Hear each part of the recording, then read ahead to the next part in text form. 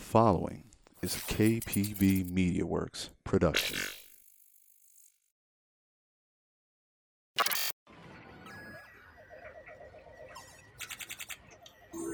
Choose your fighter.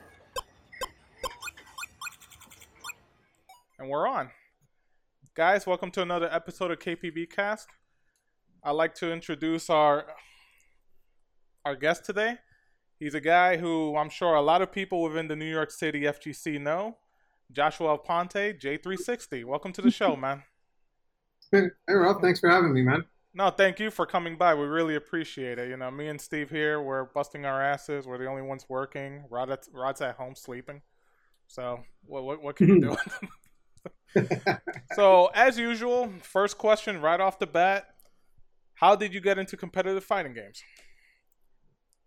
Competitive fighting games? Yeah. Well, you know what? How about this? Let's do it this way. You're an arcade kid, right? You grew up during arcades, didn't you? Oh, yeah. I got a full map for you, my friend. Well, let's go. Let's start with that map. Where are we gonna start? So the primordial ooze of 90s fighting games is the bodega. That's where I started. The bodega. So I used to live down in the Lower East Side near Chinatown Fair, actually. I lived a few blocks away on Mott Street. Yeah. Okay. So, but I didn't know about Chinatown Fair. I used to go with my dad to this bodega that was across the street from our house called Dario's. Was it Dario's numero uno or numero dos? Because you know all those delis always have a number after them. It was actually numero uno. No, it was Dario's numero uno. It's funny you say that. That's weird. I would go in there, and he had Street Fighter 2, and I would play it. Like my dad would give me like a quarter to go play a game. So like I'm getting beat up by like all the kids older than me, and then like I wouldn't really play it much. But then I think this is where my cheapness began. One day I went back and he had Rainbow Edition, and I didn't know what it was. Not doing a tiger. He was doing that, and like 6 fireballs would come. Yes, I remember that. I remember E Honda, the 100 slaps and Hadoukens would come on. I'm like, wait, what game is this? What are we doing here? Sonic, a lot of that. And I was like, whoa, what is that? So that I was hype about. And I remember beating the guy that usually beat me. And he was like, yeah, you're beating me because this is a cheap version. And I was like, whatever. I was like 5. I was like 5 or 6. You know what I mean? Right. So from that point on, I didn't get to play Street Fighter 2 for a long time because that bodega got raided because it was a drug front for the mafia. Ooh, nice. Are we supposed to be saying that kind of stuff here? I hope they don't catch us. Whoops. Well, the whole crime family is out. All right, cool, sweet, thanks. But there was a big raid on it, so I didn't get to play Street Fighter 2 for another few years until I moved in with my mom and my brother in the Bronx. Right. So there. My brother actually used to rent from this place called Video Star Search that had, we used to live on Elder Avenue, and he had Street Fighter 2. I'll never forget the way that looked. Street Fighter 2, it was Chun-Li kicking and Blanca doing the ball. Oh, with that face, it's like, yeah, come on, bitch. Yeah, the really odd one. So my brother really got me into competitive fighting games at that point. I used to play, I was maybe 8 or 9, and I used to play. My brother's 8 years older than me, so his friends were like 17. They had been playing fighting games longer than me, so I learned playing those guys. So at one point, I couldn't win for a very long time, and then eventually I just started actually winning because I was the kid that would grab. I was the kid that would like go for sweeps a lot, and they knew how to beat those tactics, but people in the arcade didn't really take too likely to that. So like from playing them and then playing at my local pizzeria, like Mortal Kombat 1, I got hooked. Street Fighter 2, Mortal Kombat 1. Hooked.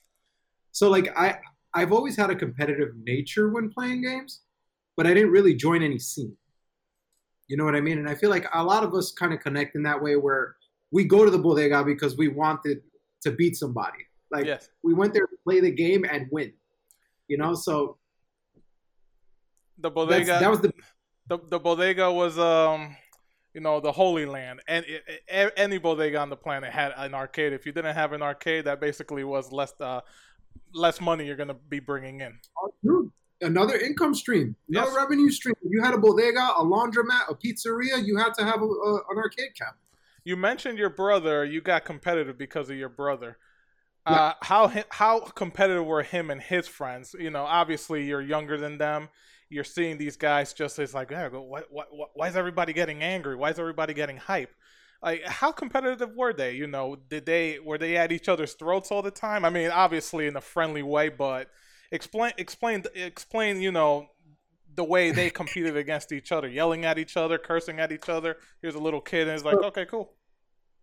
I mean, the shit talk has always been there, right? It's always been there. These are guys that like they didn't take losing lightly, but that's what made them really good. Is that my brother would get upset when he lost, and like they'd talk shit to each other, but mainly what would happen is that they would, when the next time that they come across each other, like playing again, like the next day, they'd have tactics. They'd really try to figure out how they lost. And there were no videos. They were just like, what happened? What happened? How did I keep losing? And I would hear my brother talk to himself, and I'd see them do the same thing. They always had some weird little tactic that would beat each other the next day, right? Then it got to the point where I would go with them to the arcade, and that, the bodega, the pizzeria, the laundromat, that was the hood FGC. Like, that's the FGC before you could make it to Chinatown Fair or anything like that. But people would wait in line to play against my brother, and he would beat lines of people. And he was also a guy, unfortunately, in the area who had been into many fights as a kid. But he was like legendary on the block, so nobody really spoke shit to him. Right. They talked shit about him far away, but it never said anything to him. And he wasn't one that looked for it, but it happened. Right. But he was respected in that sense, and I used to see that, and I'm like, oh man, like that he's like really, he's the king up there. And like the more they would like, the more intense the shit talk got, the better they got. And I didn't understand why that was happening as a kid until I got into the FGC later on. But they were determined, like at each other's throats, like you were saying, but in a way where obviously, like sometimes they would say things a little too personal because somebody would get hurt, but like not physically, of course. But that's what made them really good. But I was never like that. I was always around it, but I was never like that. How important is it to have a sibling, younger or older, especially, with fighting games or any games in general, just to have that competition, because it drives you. I look at, the most famous brothers that I know is the Dominican brothers, CD Jr. and Maxter. A lot of people don't know that, especially now since everybody could play online, but even back then, how important was it for you to have a sibling who took games competitively and basically showed you the way? Hey, look, this could be played competitively. We could go to arcades. We could, we might get into a few fights. I had a brother, but he never took video games seriously like I did, and that somewhat hindered me when it comes to competition because, arcades were dying. But again, how important is it to have a sibling who's really into it, and like you said, he basically showed you the way? I think having a sibling to play with within your age range is a huge advantage. Because even if you guys don't know even if you don't know about the FGC or competitive wise, you have somebody to compete against. And you could think about it, if you have two people that are driven, two people that want to best each other at all times, they're constantly going to find ways to beat each other. And they'll play more of the cast. Like you'll have people that play like lots of the cast. Not everybody has patience to lose and keep trying to get better, nor do they have the patience to play a video game. You know what I mean? But I feel like it's a pretty. If you look at the Dominican brothers, it's like all three of them play completely different archetype characters. Yes, all three of them. But they've all tried the merry-go-round, and they have their own tier list. They have their own squabbles, but they're all incredible. And it's like the same if you look at like. If you look at the Terry brothers, like Denzel, yes, yeah. and his brother, like they're incredible, and it's just two guys for a long time. They only played each other. DJT and what's the other one's name? MIT. Okay. Malak, as they call him. But yeah, Denzel and Malik. Yeah. So like they're both incredible, and they mainly just had each other. I mean, they joined the FGC. They played people in the FGC, but primarily they played each other the same way the Dominican brothers did. My brother and I played all the way up until Marvel 2 and CVS 2. Yes. He played with me up until like 2002. And CVS 2 he was really good. MVC 2 wasn't as much his cup of tea because I guess there was too much happening, but he was really good for the time. So he really, really pushed me to better understand what it is to overcome an opponent that knows how you play. They know what you go for. They play you all the time. It's like an AI learning from another AI, right? That's essentially what we are as brothers. Of course. But I think it's a huge bonus to have somebody to play without having to go to the arcade and spend money. At that time, it was money. Now you don't have to do that. But I think it was the very beginning, I guess, like the best that we had at the time, as opposed to people having really good net play now. You know, like you have net now, you have a friend you could play on. You guys are always on at the same time, just the same. So you go. I asked Shock this as well, and I want to get your opinion of it. You're home, you're playing, Super Nintendo. The ports, we know they were not that good. How did the transition from console to arcade, obviously much stronger hardware, game is faster, did it hinder your development and, going to an arcade, coming off of the console, which again, it was slower, but then you go on over to, much more powerful hardware. And also the fact that it's a different environment. You have people, like you said, that could be at your neck. It's like get angry. Like how did you adjust? Well, at first, also, it was in the 90s. I'd say like it was like the dark time of the arcade era where the arcades were so new in terms of having a lot of fighting games. I used to go to places like XS New York. I don't know if you remember that. I don't think I remember that one, though. So there were a few really big arcades in 42nd Street. I'm talking about like things that look like straight out of movies, like the Thunderdome, a stage with like. Well, I remember mainly Broadway Arcade. That's the one I mainly remember down there. Yeah. Well, Broadway Arcade closed because everybody kept getting into fights there. But the other place, XS New York, was where Red Lobster is now. Okay. On 2nd Street. So yeah. Basically, it was so different because people used to get into literal fights, and it was a really weird thing for me to get into. And like, I don't think many people speak about this other than like James MK. He'll tell you about this all day. But like, you do the wrong thing in the game. If you get a throw, they're going to want their throw back, right? Because throws used to take like half life. Yes. They're like, give me my throw back. And like, literally like somebody would get thrown if they didn't get a throw back. And it was, as a kid, I'm going into it, and I'm like, what is like, these guys are childish. I'm a kid saying, these guys are childish. Yeah, these are adults doing this, by the way. Yeah. So, at this point, I wasn't with my brother anymore. My brother was working full time. He was doing a lot of other things. So I was going all to these things on my own. And I remember the first time I touched an arcade cabinet as opposed to, like in a long time, as opposed to like console, it felt slower. And I was just like, whoa, like this. And like, I didn't have a controller either. I got used to playing on controllers. Arcade felt slower. That's because it does appear slower, but that's just because it has no frame drops. Right. So like, you have frame drops, things appear faster. But, it was weird because it just felt like I could never get things that I wanted out. And I always blamed myself until I learned a neat trick where you blame the hardware. And you always have an excuse for your losses. That was a really good one. But it was cool experiencing arcades again, but it was really odd because things just were different. You were no longer in the comfort of your own home. You were no longer like keeping the volume down to not wake anybody. Yes. You're in a place where it's like Capcom, like that's blaring in your ear there's like guitars over here. There's all types of things going on, and you had a new overstimulus that you had to get used to perform. Like I'm playing in a place because I used to play in a bodega. Those are quiet. This is a loud concert venue, is what it feels like when you're in those. So I got super nervous. I underperformed terribly. I could never play as good as I knew I was because I was just always around lots of noise, lots of people, strangers that would talk shit, and I didn't know who they were. And I did terrible. I did really bad in the beginning.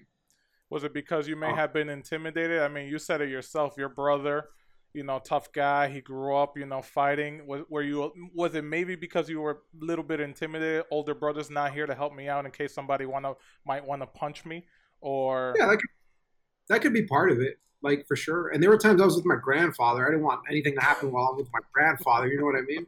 And also another thing that you didn't mention is another factor when going to arcades is how much money do I have in my pocket and how do I make it last? Because the machines do not give you change like telephones did back then, the old toll phones. You put your quarter in and you want it to stay on that machine as much as possible, even though it might mean that you're going to piss off a few people.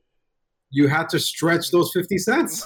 You had to sometimes that dollar because depending where you played on Times Square, Marvel 2 at one point was $1. Yes, it was. In Times Square, it was absurd. Absurd. And you could get it 25 cents anywhere else with the damage all the way up. But, I'd rather play that. But, like, depending on where you went, it's like, when my grandfather was around, by the way, my bankroll was, like, way higher. Because, my abuelo would come by, I'd be like, hey, like, can I get another $5? He'd be like, of course. Like, give me $5. But when you're, like, by yourself in, like, civilization, you have $4 in your pocket. You're not too far from home, but you got enough to maybe eat a pizza. And if you get a drink with that pizza, you can only play 2 games, and you got to stretch those games out. It's the economics. Arcade economics is rough when you're a kid and you have like $4. So you got to get really good. And if you don't have any incentive to do well, you will when you barely have any money. Of course. And that's the thing. That's what made it even more competitive is that you needed to stay on. You had to. Well, now, like you said, you've gone back to an arcade after a hiatus because you had to move and all that good stuff. And like you said, you're now in an environment where it's just loud. There's lights. You could sometimes barely hear somebody walking behind you. Like you said, you knew sometimes your life may be in danger. You were there with your grandfather. So what was it like when all that just went away, when the arcade scene died? You love this. It's like, this is my go-to place where it's somewhat like a sanctuary, if you want to look at it that way. So I'm sorry? I'm sorry. All right, are you finished? No, yeah, go ahead. Yes, I'm sorry. That's a pretty long one because for me, that was my reality up until 2004. 2004 is when I started playing at CF. CF was what completely changed my entire perspective on playing video games, period. That was the first time I had gone to an arcade where I felt it was home. It was like my home arcade. I made a lot of friends. Most of my very good friends that I still have today, I met at CF, oddly enough. I've had the same friends for like 16 years. But it all changed because that was the most intimidating place I went, but I never felt like my life was in danger. Because that was the first time I went to an arcade where everyone was hyper competitive and it was no holds barred. I saw all kinds of tactics and no one, like people got physical. That's just regardless. An idiot is going to get that way no matter what, right? Regardless of what situation you put them in. But at CF, like people showed really high caliber gameplay, and I got to see for the first Arturo Sanchez, one of the first people I saw play at CF. Desmond Pinckney, one of the first people I saw play at CF. I played Arturo without knowing who he was in CVS 2, and that's mainly what I played. He kicked my ass. So, like, I saw what it was to be in a place like that, and I was like, oh man, I want to keep coming here. So when I started going there, I all of that was lifted. All of a sudden, I felt like I was in a place where I could perform better, but I had to perform better to even keep up with anybody there because no one wanted to lose. Everyone was intimidated the same way, so I just felt normal. At that point, I was like, okay. Well, yeah, the big difference is, and a lot of people always have to remember, Broadway Arcade, the place you used to go to, a lot of places in Yonkers where I live, the bodegas, those were places where people went. It's like, hey, look, there's an arcade here. In a weird sense, it's almost like a casual setting. And yes, there would be fist fights. Yes, there would be drunk people because, again, Broadway Arcade, it's a different kind of customer compared to something like CF. CF, the competitor, the competitive gamers made it their home. Like you said, you went there and you just felt different. It's like, okay, look, maybe I may get into a tussle here, but that is so far down the line in everybody else's mind. They're here to compete. They're here because we're all competitors. Sure, somebody might get drunk, somebody might get punched, somebody, might get tossed out, but at the end of the day, like you said, Chinatown Fair, you went in there, completely different vibe. And you, like you said, you just met some of the biggest competitors the city had to offer, right? I've always been super lucky. Super lucky. I mean, I'm talking about like, not everybody gets these opportunities. I had any game I ever played was always with like the best players, like of that moment, right? It's like I went there, I made friends with Sanford. Sanford was one of the guys that I would play with every single day, Marvel 2. My friend Nelson, may he rest in peace, he was one of the people that was like a really, really big personality when it came to it. And him and I started at the arcade at the same time, but I was around with him, and then my training partners became Yipes, Sanford, like Desmond, like people like that. And I got, and Chris Matrix, who to this day is still my training partner. But like I got a chance to play with those kinds of people, so I learned from them. Then in MK9, I met some Dominican kid in Brooklyn when I went to a random tournament known as CD Junior.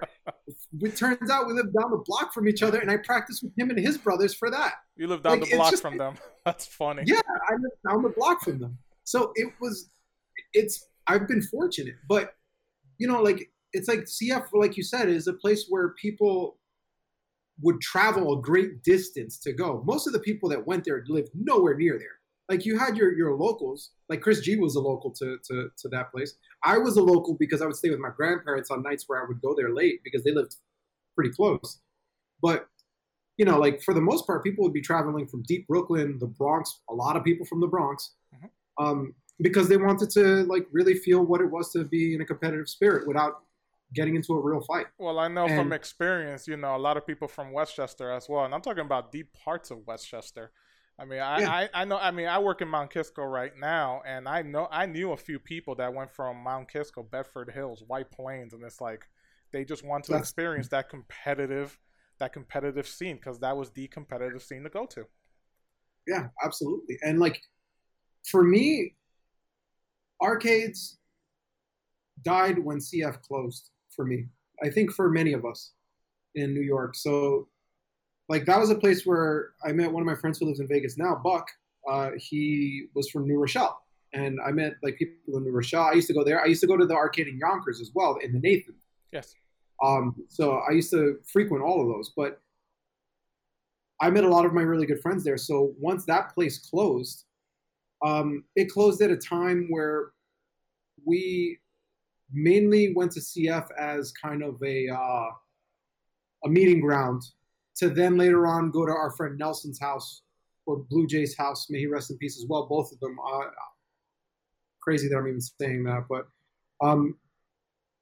we would all meet up there to then go play console somewhere else. So the arcade at that point was still for like big money matches that we would have, just in play, things you wouldn't normally do in somebody's house. But it once it closed, it was pretty sad because there was a pretty strong community there. Was the writing on the wall that it was going to close? Yeah, I mean, it had been the same for a while. But it happened in 2009 when it started getting bad. Once Street Fighter 4 came out with NetPlay, people stopped showing up to the arcade to practice. You know, like 2000, the 2009 era was what really killed arcades for us here in the U.S. Period. Because once NetPlay became a big thing, it really put a damper on it. And once the arcades closed, that same drive to like go to some place and meet up and eat and like do all these fun things in this one place and like really try to like better yourself there kind of died, because then it just started turning into like, we'll just play online tomorrow. Well, online, what it offers is we all get older. Life gets in the way. And sometimes we can't afford to go down and support this arcade that we love so dearly. Online, even though it may have some lag spikes or so, if you know you're playing with somebody within your region, within the city, it's not going to be that bad. So that's what it offered. It's like, again, life gets in the way, and the writing was on the wall. So yeah, and like it's a, don't get me wrong, it's the biggest plus for the FGC period for any gaming community. Online with good net play right now is the best thing we could have asked for, because even me as an adult, like, you know, we've all grown up, like we all have like our apartments. I still meet with like my friends once, like whenever we have the chance, we'll go somewhere and like we'll be at one person's house and we'll like still play in an intimate setting, like it's like 6 of us, because there's nothing like that. But you know, we're all adults, we all have different schedules, and if the only way we can play online is online, then we'll just do that. And like I talk to most of my friends every day online, and it's the best thing that has happened. At that time, it really wasn't, because, you know, at that time it was like things went down. The technology wasn't all that great yet, and we just didn't know what to do because it was so new. Me coming from a PC background, I've always played online. Like I used to play Unreal Tournament and Quake 3 a lot. Mm-hmm. I used to really enjoy that. So like to hear that I could get back to that, I was kind of like, oh, that's cool, but the camaraderie is kind of missing from large social gatherings. So we still try to do that now, but it's changed. You know, the whole landscape has changed. We have Discord now, which is amazing. This is the craziest application that's ever come out to me, honestly, because this is what IRC was trying to be like 20 years ago, you know, and like it's slaughtered everything on the market. And here we are, me and you talking over a video and conducting an interview. Another friend that I met playing video games, you know what I mean? And this is the cool thing about like what it's done. And I'm happy it's evolved the way it has. I am. I do miss, you know, the old days of that. I do. How good were you at Quake and Unreal? I was really good. Quake, not so much. Quake, if you're godlike, there's still 4,000 people better than you. In Unreal Tournament, I was very good. Very, very, very good. Were you any good at Counter-Strike? Hell no. Bro, when it came to team-oriented games, no. Like, Capture the Flag in Unreal Tournament was enough for me, right? Like, then having to get used to, like, CS, I used to play CS in 1.6. Oh, first game I ever did, yes. 1.6 CS is, like, the greatest game ever. Although, I ain't gonna lie, my favorite mod for that game was always Team Fortress. It's just, the game always cracked me up. I bought Team Fortress, too. Oh, definitely. Great game. Quick question about... I'm sorry, go ahead. No, go ahead. Finish your thought there. The thing for Team Fortress, fun fact, I got Marvel 3 2 weeks before it came out. I returned it to a GameStop a week before it came out because I hated the game. And I bought Naruto, Ninja Storm 3, and Half-Life, the orange box that came with Team Fortress 2. All 3 games, yes. I was like, give me those. Yeah, that was like the best deal ever right there, the orange box. But going back real quick, one final thing on Chinatown Fair. I went down there a couple of times, you know, played a few SNK games. When I was able to get on the Marvel 2 machine, which was, those lines were incredible. But a lot of things people say, you know, maybe people who didn't frequent it as much, that it felt very cliquish in there. That sometimes maybe some people just gave off a vibe that, you know, you're kind of an outsider. You're not here all the time. like, why are you here? What do you say to people who think that at Chinatown Fair, that it was very cliquish, that sometimes it didn't feel very friendly at all? Well, what do you say to those people? I say that I can understand why it would seem that way, coming from elsewhere. But a new setting is always intimidating if you know absolutely no one, right? And there are plenty of groups of people in there that all hung out. But one thing I will tell you is that although there were all these different cliques, none of them excluded the others. Nobody ever naturally when you have more than 3 people in one setting, there's going to be 2 people that don't like each other, right? That's just math, right? That's just how it's always going to be. But you never got the sense of like a turf war or like a group of people that take the stoop and they don't want anyone else to have the stoop, or like the people that are playing on the marble machine don't want you to go anywhere near it. That's not the case. Like it seemed that way to me when I first got there. So I can agree with the sentiment at face value. But when you actually get to know people there, like it was a bit hard at first to really get into it, because if you haven't proven yourself yet in an area where people are hyper competitive, then no one's interested in who you are, right? That's just what it is. And I used to see it as like, I've always been a guy that it doesn't matter where I work, where I am. You could be the owner of a company, you could be the CEO, an investor. I'm going to say hi to you, and I expect you to acknowledge that I just did that.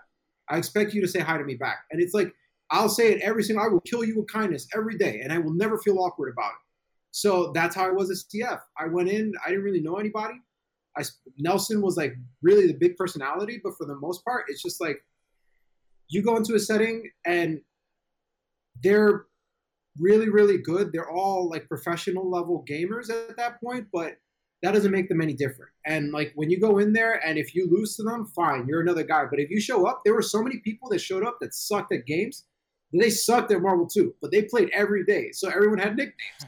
So they were still part of like the family. Like it wasn't like you didn't have to be really good. But if you were really good, you definitely got more stage time. I'll say that.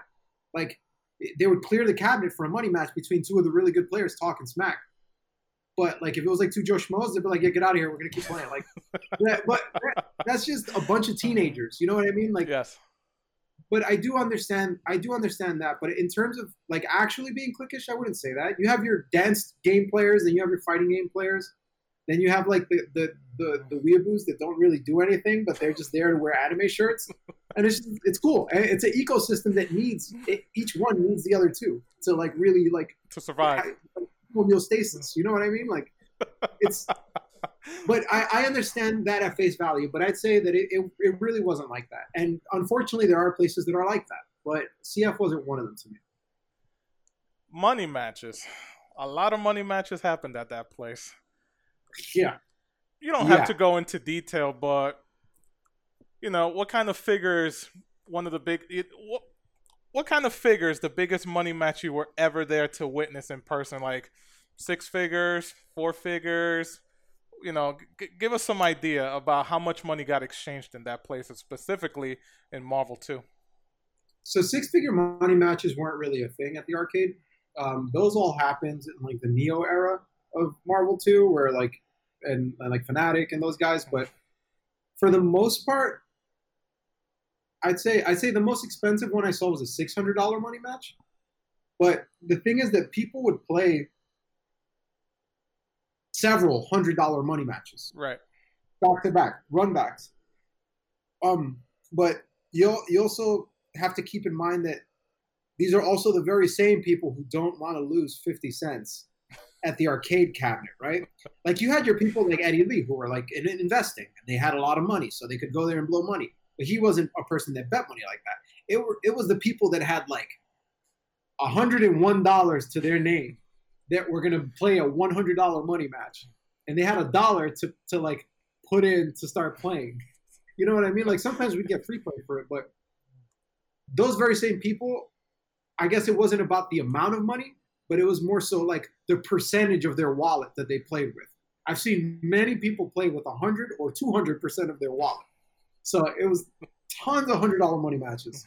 I mean, all the time. But yeah, I mean, Generally on a Friday, Saturday night, you couldn't be on the bid cabinet if you weren't playing for at least $5. For $5. Okay. Hey, listen, that's not better than 100. Yeah. No, the bigger ones happened way later on. So Like, you go down to Chinatown and you said you that's your new home. You make a lot of friends. That's where you level up your game. Around that time, I mean, what was it? You said 2003, 2004. That's when you headed down there. Yeah. Big offline events are not, they weren't nothing like we have now. Yeah. So, if you can explain to some of our viewers what were events like back then. I'm sure you guys all carpooled, went over to, I don't know if you were around for the East Coast Championships or maybe you went down to, oh, you were. So, explain some of those, offline, well, I mean, by all means, Chinatown Fair was an offline event. You actually go play in a cab. But it was a major every day. There you go. Explain your experience, give us an idea of your experiences where you tell yourself, you know what, I'm going to get out of this arcade. I'm going to go down to Philly. I'm going to go to Jersey. I'm going to go into different grounds I've never been to. I'm with my friends. We're all there. It's a big tournament. It's nothing like Chinatown Fair. We're probably seeing some of the best players in the tri-state. Give us an idea of, what goes through your mind knowing that you're going to take this next step. For sure. I mean, so like I used to play at Chinatown Fair with some people that have only exclusively played at Chinatown Fair. We had players there that like could beat like most of the players that play like even now, right? But at that point, I kept hearing about these tournaments. So there would be weekends where I would go to Chinatown Fair and I'm there on a Saturday. I'm ready to like see all the same guys and none of them are there. And I'm like, what the hell? Like, I remember it was the Evo, and I think it was Evo 2004, where Justin got parried by Daigo. Like all like whatever, like Evo moment 37, I believe. Yeah, right. So that weekend, I had went to the arcade because I was hyped to play people, and there was nobody there. There were like 2 people. What the hell is this? Like, where did everybody go? And then I hear about Evo, and that video went up really fast. I mean, really fast at a time where you wouldn't find like videos like that. So I remember seeing that video and going, whoa, holy shit, what happened? Like, damn, like Justin got bodied. What was that? And not to mention, nobody's ever seen something like that in Third Strike, We know we could parry, but something like that in a tournament level, especially of Evo's caliber, it's like, what the fuck? Yeah. That was one of the most significant, probably the most significant moment in any fighting game ever. But when he came back, it was a few days later. Justin and I would see Justin all the time because he lived pretty close to Chinatown Fair also. I lived closer, but him and I would be there around some of the same times. So I saw him the weekend after. I said, what happened? He goes, I didn't think he could do that.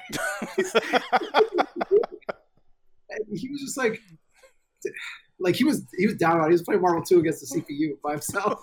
And I was like, I didn't think he could do that. I said, what the hell? I said, that was godlike. He goes, I know. So I was like, but like that's where I heard about Evo at that time. And I was just like, oh, so this big tournament happened and all these people left to go there. So then I remember asking a few people, I was going to some of the Saturday tournaments and I'm like, when's the next tournament that you guys are going to? Like, I want to be down, like that. Like I want to be there. I want to be part of the cool kids. Yeah, please. Like, but they were like, oh, there's this tournament, ECC. So I was like, oh, okay. Like, where's it at? They're like in New Jersey, Denellen. It's like, oh, okay. It's like, but they at that time, what I didn't know was that they were going to Jersey pretty much every week to play. 8 on the break had tournaments weekly for Marvel 2. Right. So it was like Infinite and Desmond going there every week, and there were also tournaments in Philadelphia that people were going to on Wednesdays. So these guys were traveling an hour and a half, 2 hours each way to play these tournaments. And I had no idea what was going on. I was just in college at the time, and I would go to CF right at 12 on the dot. So once they told me about that, I said, all right, you know what? I want to be in these, but like, how the hell do I get to them? And they'd be like, oh, you got to like take this train there. Nobody would ever be like, just come with us. They'd be like, yeah, just take this train there and get there. And ask for this guy, and then take a cab to this block. I'm like, all right. GPS didn't exist at the time, right? You had one of those big folding maps. It's like, okay, go here. So basically, during that very same tournament, I actually met my friend Amir, who Shock knows as well. I met him and this other guy, Bert, at the tournament. He was one of the people I played, and he was like, "Yo, like, where do you live?" I was like, "I live in the Bronx." He goes, "I'm in Riverdale. Let's practice." He had a car, so at this point, he was just like, "Hey, we're thinking about going to ECC. Do you want to go?" I said, "Yes." So I started going to tournaments because I met him and he had a car. So we would drive to all these tournaments. And the very first tournament we went to was ECC at 8 on the Break. And it was insane. I had never seen, like, it was a year where there were people from the West Coast there. There was like Combo Fiend and Potter and like all these people that like never go to the East Coast. And I just saw a whole world of people I didn't know, and I was nervous all over again, right? I already knew I wasn't good enough to hang with anybody, but I was nervous on top of that. And I'm like, damn it. Like, so seeing that setting for the first time was intense because it felt like that first time I stepped into the arcade when I was a kid and I heard all these blaring noises and all this. It was like that because now instead of the same 20 guys, it was like 60 guys really, because including the Jersey guys. It was so hot, you had to like stand on like an arcade cabinet to see the arcade cabinet that they were playing on. And it was just like 8 Mile up in there. Like it was crazy. And I was totally blown away by like just the sheer amount of people that go to those. And then the things that would happen, we'd all go eat, the amount of like chilling that you get to do with people that you've never seen before. Like you become cool with somebody there. Everybody goes to eat. Or you're sitting someplace eating and you see a guy over there. Like I think I saw I forgot who, Josh Wong from Philly. Right. He was sitting like in this Chinese restaurant. I was eating across from him and I was like, dude, I really like your cable play. It was crazy. It was like, thanks, man. Like from that point on, I made another like acquaintance that I got to know at that point. So like I started speaking to more people while I was there, and I made a lot of like connections. And it was dope. And from then on, I tried to make it to more tournaments, but I only stuck to the East Coast tournaments because I had a car. I didn't have a lot of money to take a plane. You know what I mean? I could barely do the train. So people would go through great lengths. There were, and I'm not going to name any names, but there was even a person who rode in a trunk because there was no space in the car for them to get to a tournament. That's called dedication. You know, they rode in the it wasn't one of them like 4x4 trunks. It was the baul, the shit that closes, and you're inside, no air. Like, and the wheel is there, you know, taking up like almost all the space, right? And you're feeling every bump the whole way. You mentioned something that I actually recently found a channel on YouTube that actually has a lot of those old ECC tapes, and there's something you mentioned. A lot of people, I mean, not a lot of them, but some players from the West Coast, maybe some from the Midwest also came. And I'm not going to say I'm an expert on it, but I mean, I don't know what kind of prize money that we're playing with, but I feel sometimes I'm watching these videos, they don't really play for prize money. It's more about the camaraderie. It's like, you know what? Let's go to the East Coast. Let's get some of our best players from the West, from the Midwest. Let's go over there. And like you said, you know, you see some of these guys, it's like, oh my God, wow, there's Josh Wong. And you talk to them and you realize, hey, you know what? They are humans, you know. They're enjoying the thing that I love to do as well. So, you know, if you could explain that to some people, like you said, it really is dedication, like the guy in the trunk. What was the dedication like for those guys who literally took a plane all the way over from Cali to New York to play in a video game tournament that they probably were not going to get their money back for their plane ticket? Again, it's just they're doing it for the love. Explain that to some people. That's a great thing to bring up. Wow. So, like, I mean, all this dedication, all of us having this really strong desire to compete, none of us expected to beat Justin or Sanford. And then when Yipes came on the scene, forget it. Like, even in CVS 2, you had like in Third Strike, you had your really dominant players. And people traveled anyway, right? Because it was just this thing where like even Justin, who would win every tournament, the prize pools were nothing like what we have now. Prize pools then were a few $100s. Sometimes you'd win like 400, 500 bucks at like a 60-man tournament. Where that other 100 go, who knows? But like it was not as much about the money as it was about like the real competitive drive. And I feel like that's kind of shifted in a better direction, because at that point we traveled because we knew that there were people that we can beat that we haven't had a chance to play yet, right? Like I know I can beat this person. I know I'm good. Like I want to be able to prove myself, because at the end of the day, the East Coast and the West Coast meet up, and we all have a body count, and then we reconvene, and then the East Coast talks about like, damn, yo, you really handled that guy from the West Coast. Like it was more so of like bragging rights after, or the other one where you eliminated your homies, like you bodied your shit and sent you home. Like they got to hear that until the next time that tournament comes around. They got to eat that. But like that was like, it was in no way putting anyone down. It was just kind of like lifting each other up in a weird masochist way, where like having the bragging rights to shit talk somebody would always result in everyone getting better. And that's what we did. We kept it really competitive, hyper competitive, to the point where like none of us expected to win. If you didn't get top 3, it didn't mean anything. That's why when this whole top 8 thing started, I was like, oh, that's pretty cool. Like, but I still feel like I lost. I didn't win the tournament. You know, like I didn't get first, second, or third. And it was all like you said, it was like really more about that. And I do feel, though, to be fair, that the current competitive scene is healthier for more people to be a part of, because I feel that a majority of the people that go to these things, they have that moment where they feel they're in their best form, they want to win, but they also look forward to whatever happens after their tournament is done, right? Because like whether or not they win or lose, they're there with their friends. Like they've traveled great lengths to meet up with these people that they've been speaking with online. Like it's a really beautiful thing to see, where we have so many people that are there to support, to show the hype. But at the end of the day, if they didn't win, they're there because they're there for each other. Like everyone's there to do that. But I also feel that that kind of competitive spirit is a little more plateaued in what we have now, because we enjoy it, right? It's like all you could do at those other tournaments before was like, if you lose, all right, get drunk, and like everything's closed, so whatever. There were no events, there were no FGC this or FGC that. Everybody was just like, all right, time to talk smack and play, I don't know, CeeLo.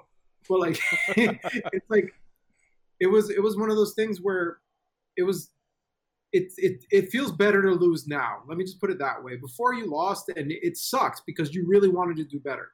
And I mean, that's unfair to say also to people who have a competitive spirit, they want to do better now. But I just feel like it was less rewarding, but it was more so about you wanting to win than it was like just getting money out of it. Because now there's all these big prize pots that are just thrown left and right, flashing on screen, $10,000 prize pot. Oh man, if only I could just break top 8, I'll get $1,000. Like, you know what I mean? Like it's that wasn't there. So I think it's a bit weirder now. I don't know if it's proper to say, but I feel like the competitive spirit is not as much there as much as being a personality is now, because now the FGC sees that personality pays the bills, because you don't have to be the best player now at anything to make the money. The streamers are the ones that really make the money. Up until these sponsorships came around, where people were getting like 6 figures, it wasn't something that was lucrative. I mean, I remember SRK used to do calculations, tournament life calculations. We did them. It's like, if I won 10 tournaments in my life, during my time playing Marvel 2, and each one of them was like, I don't know, let's say they were all $1,000, which was not the fact. Let's say 500, which is closer to reality. I made $5,000, right? How many years did I play? I played for 7 years at that point, right? I made $5,000 in 7 years playing like 14 hours a day. I made way below minimum wage playing this. So no, I am not playing for the money. You know, you brought it up, and I was actually going to bring this up with you a little bit later, but is esports bad for the FGC? You literally just went on that little rant, if that's what you want to call it, and that's always been a conversation a lot within the community. Give me your opinion. Is esports bad? Now, let's look at the positives. The money's there. People are traveling around the world to do something that they love. Corporate sponsorships, if you want to look at it as a good thing, sponsorships, you basically put yourself out there. But the negatives, like you said, maybe the competitive edge isn't there for some. Maybe it's disappeared. What do you think? Is esports bad for the FGC? Specifically the FGC? It's a weird thing, right? Because it's still very new. Like, as long it's been around close to a decade in terms of like us getting big money for this. Like 2012, I think, was the first year where MK9 got MLG money. Yes. The $33,000 tournament. I remember going to that because I drove 6 out of the 8 winners of top 8 to that tournament. I went to Raleigh in a van, and it was one of the most fun experiences I ever had. It was like me, Brady, the Dominican brothers, Troy. It was like a ton of people. Phase 3, like we all went down there and at KT. But like that was the first time big money was ever in the FGC, and that was my first time experiencing esports, and it was really exciting to see that there were like these big event halls, that like all of the structure that was going on for the tournaments, the production value, all of that was great to see. But it didn't feel organic, to say. Like, kind of like that feeling of everything happening like at the venue wasn't as, I guess, just organic as it was at like a grassroots tournament. And like we want to be accepting of it because initially, $33,000 prize pot, I would love that to be part of every tournament ever, for every game ever. You know what I mean? But that's, reality is that that's not the case. But it's just like, what comes at that price? Because you have so many things that go into a large scale production like that, that the flow just isn't there. You have to wait for all of these sponsor ads to be played. We couldn't get like top 8. Top 8 was like a few hours long because like all these things have to happen, and it, like, your energy just gets disrupted as like a competitive player. Like, if you're hot, you want to keep playing. The tournament is like getting down to the grand finals. You just finished playing 16 matches from losers first round, and like you're hot, but you got to wait an hour and a half because like they have to get the TVs ready. Right. Like that sucks. And like now that's generally what happens where they split it into 2 days. But I think esports is one of those things where the idea is fantastic, but the execution, I don't know how healthy it is, because there's a bustling marketplace now at tournaments when you go, right? Like you see, of course, people that sell arcade sticks, they do all these things. Like very few tournaments that are grassroots would have large scale events. When you have an arena like MLG Arena, and then you have NEC, where this guy, I was going to those tournaments when they were in one room. I was in NEC since 2004. I've been going literally every year. That's the only tournament I've gone every single year to. Seeing that bloom, like just blossom from that one room to like an entire hotel, the way it has, is a beautiful thing. But you also feel the difference. Like, you feel the energy is so different because it feels like things are just happening. Everything's so kinetic. Like, you see all your friends. There are people at like a bar getting drunk. Like, people are going in and out of like the BYOC rooms. Like things are just, everything's moving around. And then when you go to like a large esports event that's I guess there aren't too many that are like this now, but especially because of the pandemic. But like Evo, for instance, Evo has never really been my tournament of choice. Let me put it that way. It's always been the championship. Like that's the one that everyone fought to every year. That's the one that everybody wants that title. You know, it's by all means it is the quote unquote default championships of the FGC. So that's the one everybody wants to fight for. For sure. And it's never been my cup of tea. It's always been great seeing people from so many countries. It's always been awesome. And an event that large, it's hard to like maintain, of course. And they've done a great job at maintaining it for 20 years now, since like the B series. But it's just so different when you go to a tournament like Combo Breaker. Have you ever been to Combo Breaker? No, I have not. The other guys have, yes. They've been there a couple of times. Combo Breaker is the size of Evo, but that organic feeling that you get from like a Big E tournament or from like a Shin Blanca tournament, like one of those. Like it's crazy. It's the best tournament I've ever been to. And the best venue I've ever been to because it was 24 hours. You know, that's kind of unbeatable. You can't beat the 24-hour venue. Like if NEC has a 24-hour venue, then they get it. But like it's feels way less esports. And there's production. We now in grassroots tournaments, we have really good production. Like we have great production for everything. Oh yes, the things have really come a long way since the original ways we used to do things. I mean, production levels are off the roof on these things. Crazy, dude, crazy. And I love it. I love it because your announcers are like the two guys that have been playing this 30-year-old dead game that everybody loves. Like, you know what I mean? Like two reputable people are up there doing it, not two people chosen to commentate every single game. And don't get me wrong, I love my commentators. I love Stage M. I love Tasty Steve. I love Yipes. Yipes is one of my fucking close brothers. But it's like, I don't want to see you guys commentate every game. Like, like I understand you guys are the best commentators, but they're going to throw them on every game. Is it a cult of personality problem? I mean, I don't know. Like, it's just like, I want to see somebody commentating the game, and like the grassroots tournaments tend to do this really well. It's like if they're playing Samurai Showdown 3, I want the guy who runs the SRK forum for Samurai Showdown 3 that has been waiting for this tournament to happen for like 20 years. He makes it out there, and he's the most qualified person to commentate on it. If he's a personality, I want him to talk. And grassroots tournaments do that quite often. But when you go to like these larger tournaments, they want the personalities to be up there. It's corporate. And, it's corporate, basically. Yeah, and I get it. I get it. Like, I guess I'm not going to speak in blanket because it's not going to be the case for 100% of them. But for all the main stage games, you're going to see the same 5 or 6 commentators. Combo like Ultra Davis, James Chen, 2 of my favorites. Mm-hmm. But they're all over the place. Yeah, they're everywhere. Combo like Breaker. I'm sorry. Commentating NBA.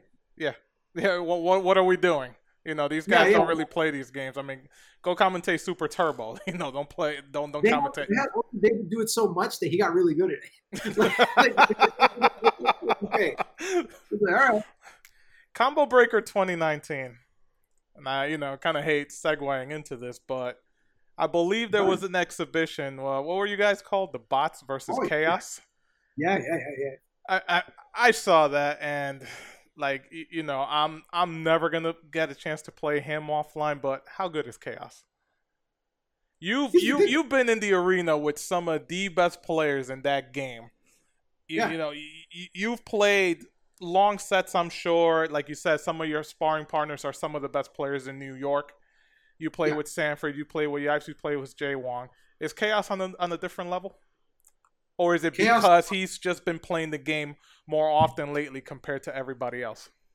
It's like there are so many factors that go into it because I would never want to take any sort of credit away from him. I've seen that guy play since like he was like a beginner.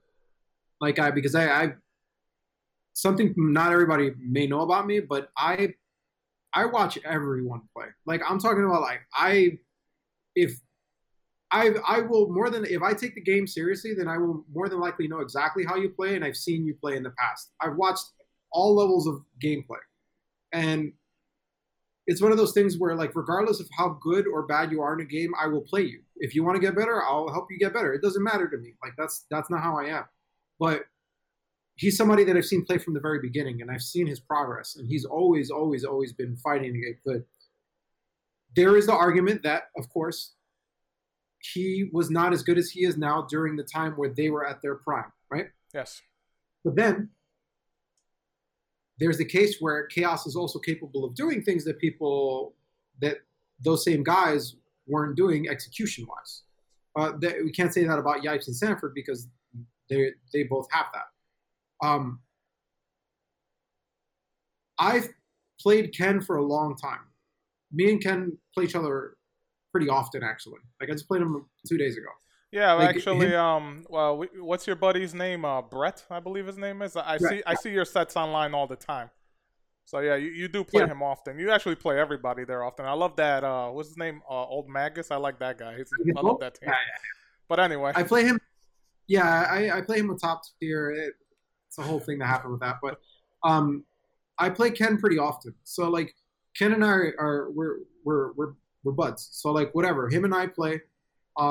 And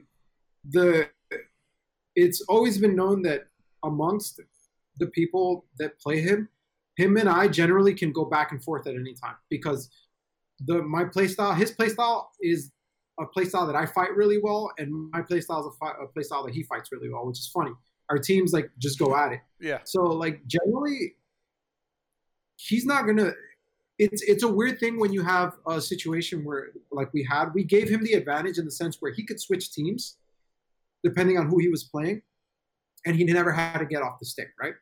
So at no point in time did anyone have a chance to like really warm up, or I mean, not warm up. I'm not going to say that to really get hot on the stick to stay on, or fight the one team that he has to pick against everybody. So like we did that obviously out of courtesy.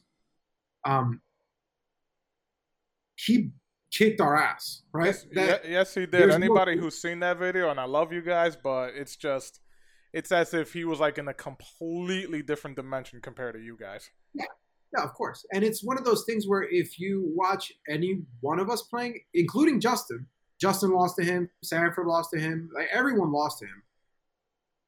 They were more out of their element than we were. I wouldn't say Sanford, but Justin was out of his element for sure. Like he hasn't been playing. He literally just played just because, we asked him to for an exhibition, and he was like, "All right, I'll play. Just give me a stick." He grabbed like the nearest stick, he sat down, and he started like smashing buttons. But it's one of those things where, and my stick was actually completely out of order. I had to use 2 other sticks on that. I couldn't play on my own, but that kind of upset me. Like right before the exhibition, I couldn't use my own sticks.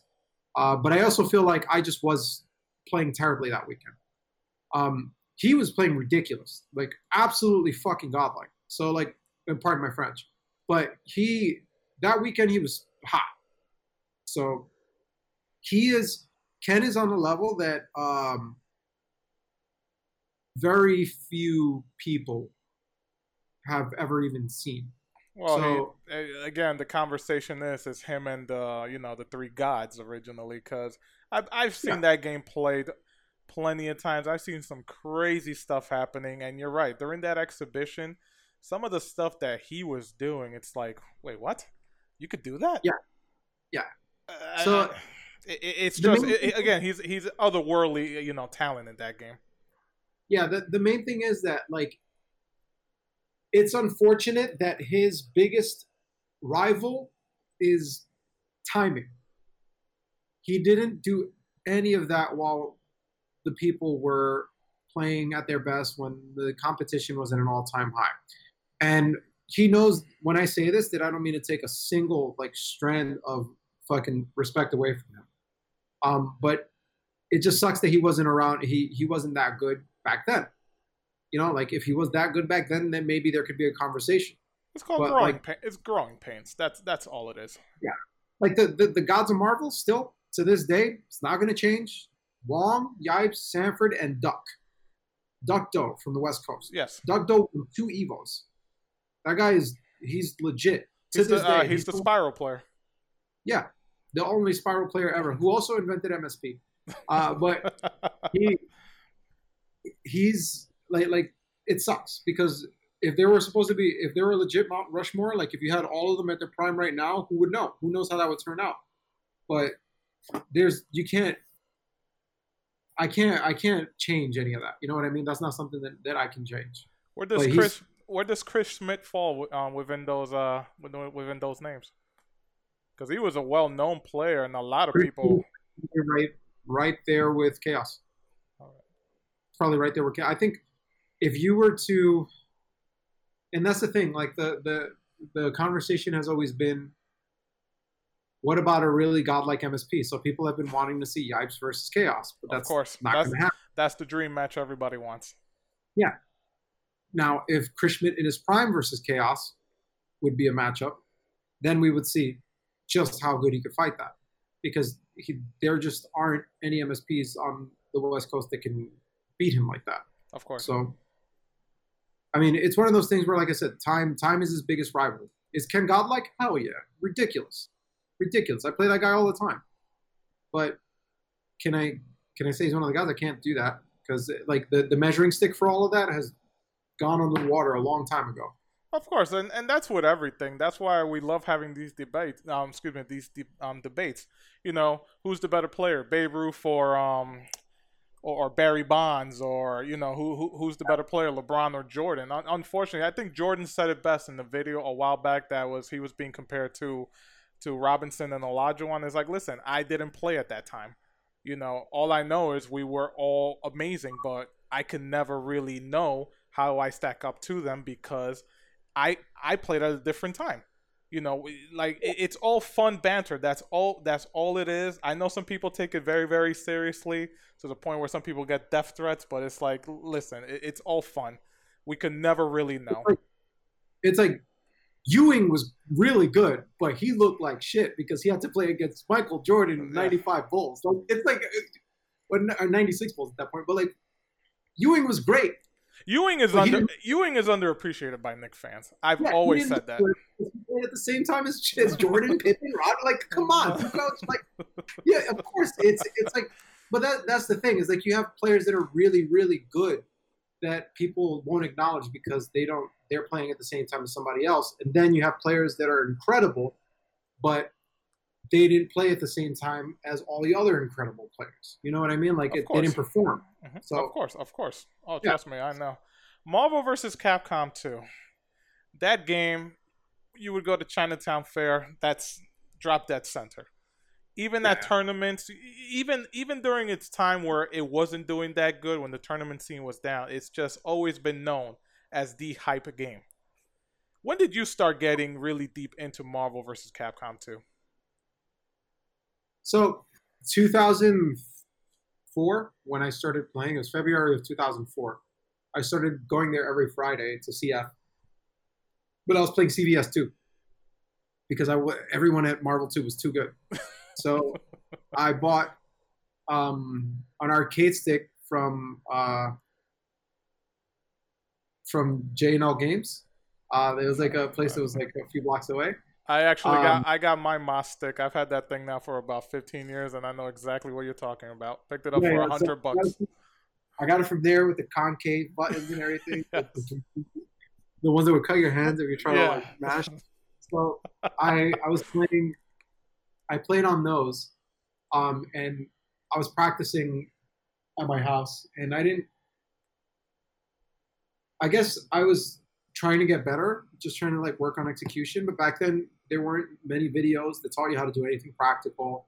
The information for things was just not around. So I really started getting into it because I was really good with execution. So I learned how to like do a lot of things on my own. And that was the first game that I played where it felt like it gave me so much freedom to like practice things and to like do all these crazy looking cool things. And I really started getting into it then. And I always thought I was pretty okay. Like I was losing left and right at CF.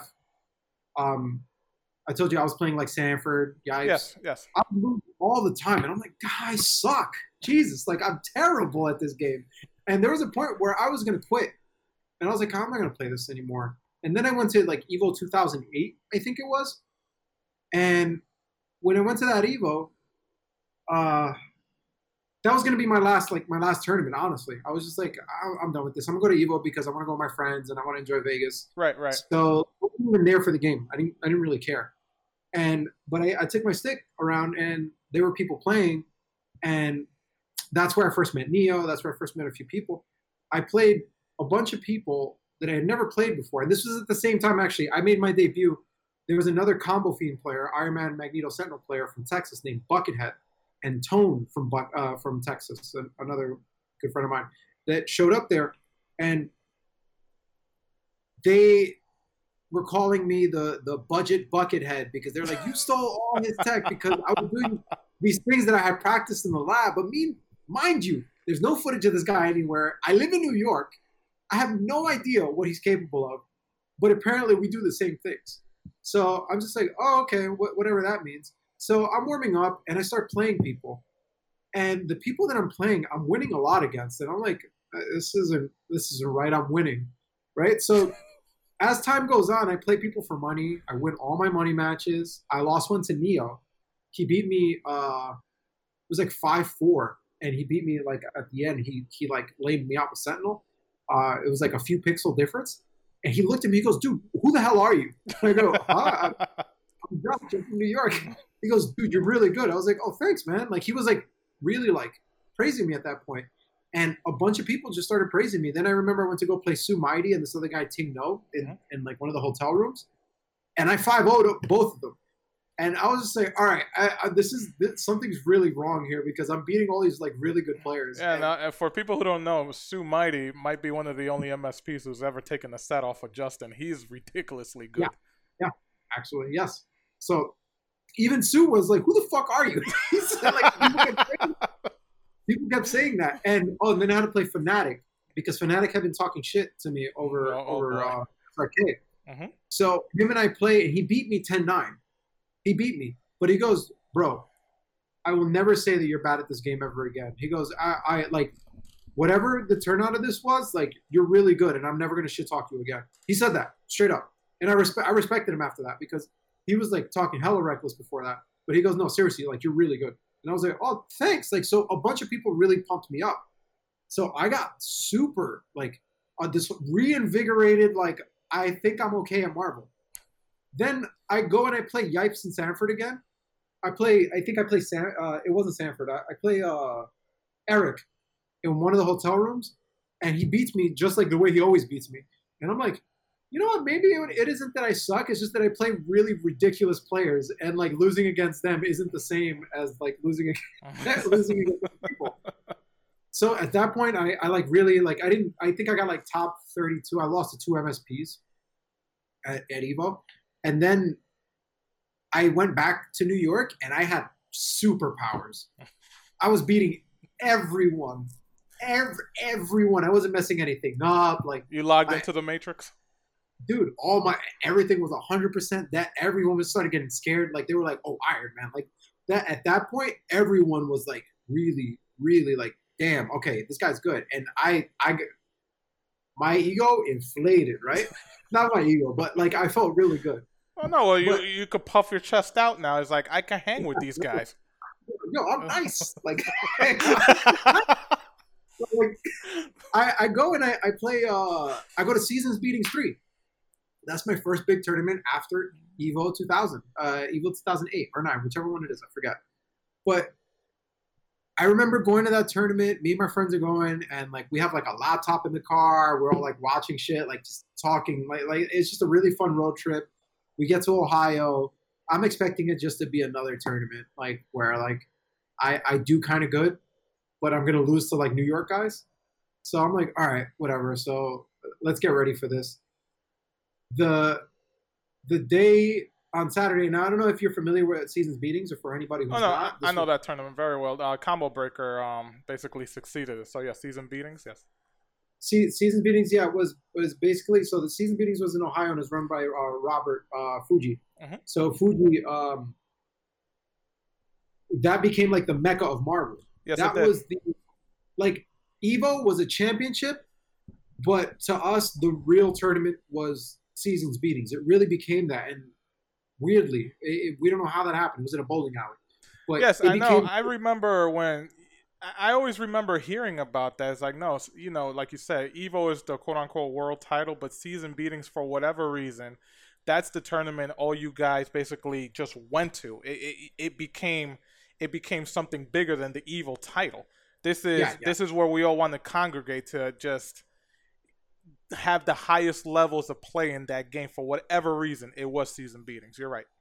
and it was like the organic grassroots, like dirty Marvel 2 tournament that like you'll see, and it's like the highest level gameplay you'll ever see in that. And when I got to that tournament, I didn't expect what came that weekend to happen. I had a few people that wanted to play me for money, for like it was like $100-$200, something like that. And I never play people over $100, by the way. Now that I remember, there was one match I did, but I never do that. My entire career, it doesn't matter what I think my odds are. I will never play anybody over $100. That's responsibility right there, man. Yeah. I had bills and shit. I was like, nah. So like, I played Rob Zilla, who had just beaten Justin Wong at Evo the year before. He sent him to losers. So that guy was talking rec on SRK. I played him.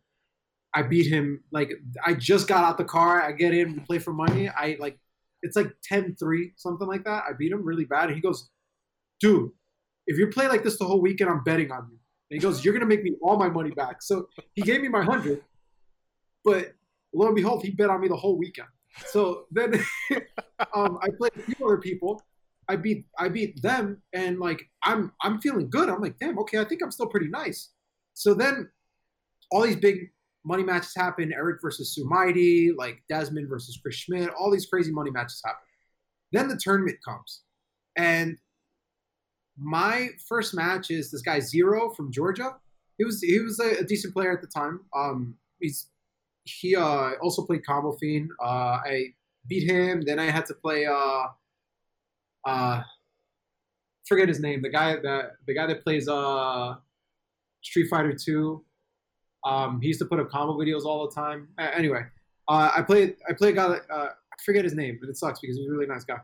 I play him, and then after that, I get sleepy. I'm like, I don't want to like play anymore. Like I ate a bulgogi bowl with rice and I passed out in one of the chairs.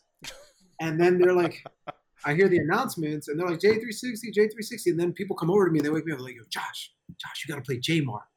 And I'm like, oh, fuck, I gotta play J-Mar? It's like from Seattle. This guy's ridiculous.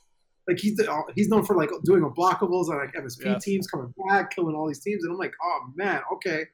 So I go up, I play him, watch. I beat him really fast, and I'm like, did I just do that? And he goes, who the fuck are you? And that was the time of the year. Who the fuck are you? So I was just like, Josh, good games. He goes, dude, thanks. And like that, I never heard that so much at one time. So after that, I was like, oh man, who I got to play next? I had to play Chungsta. And I'm like, Chungsta just beat Justin Wong. He just sent him to losers in that very same tournament. And I'm like, oh man, like this is going to be hard. So I play Chunk, washes me the first game. Like, wash. Second game's beating me. It looks like he's toying around with me. He does, like, I have like 20% Iron Man, 10% Magneto. He has a full team. Santhrax. Here we go. He does one wrong rocket punch.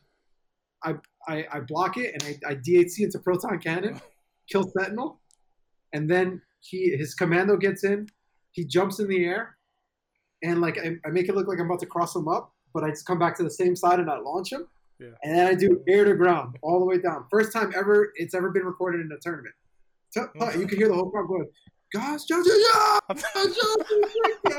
And he gets carried to the corner. Guard broken, done.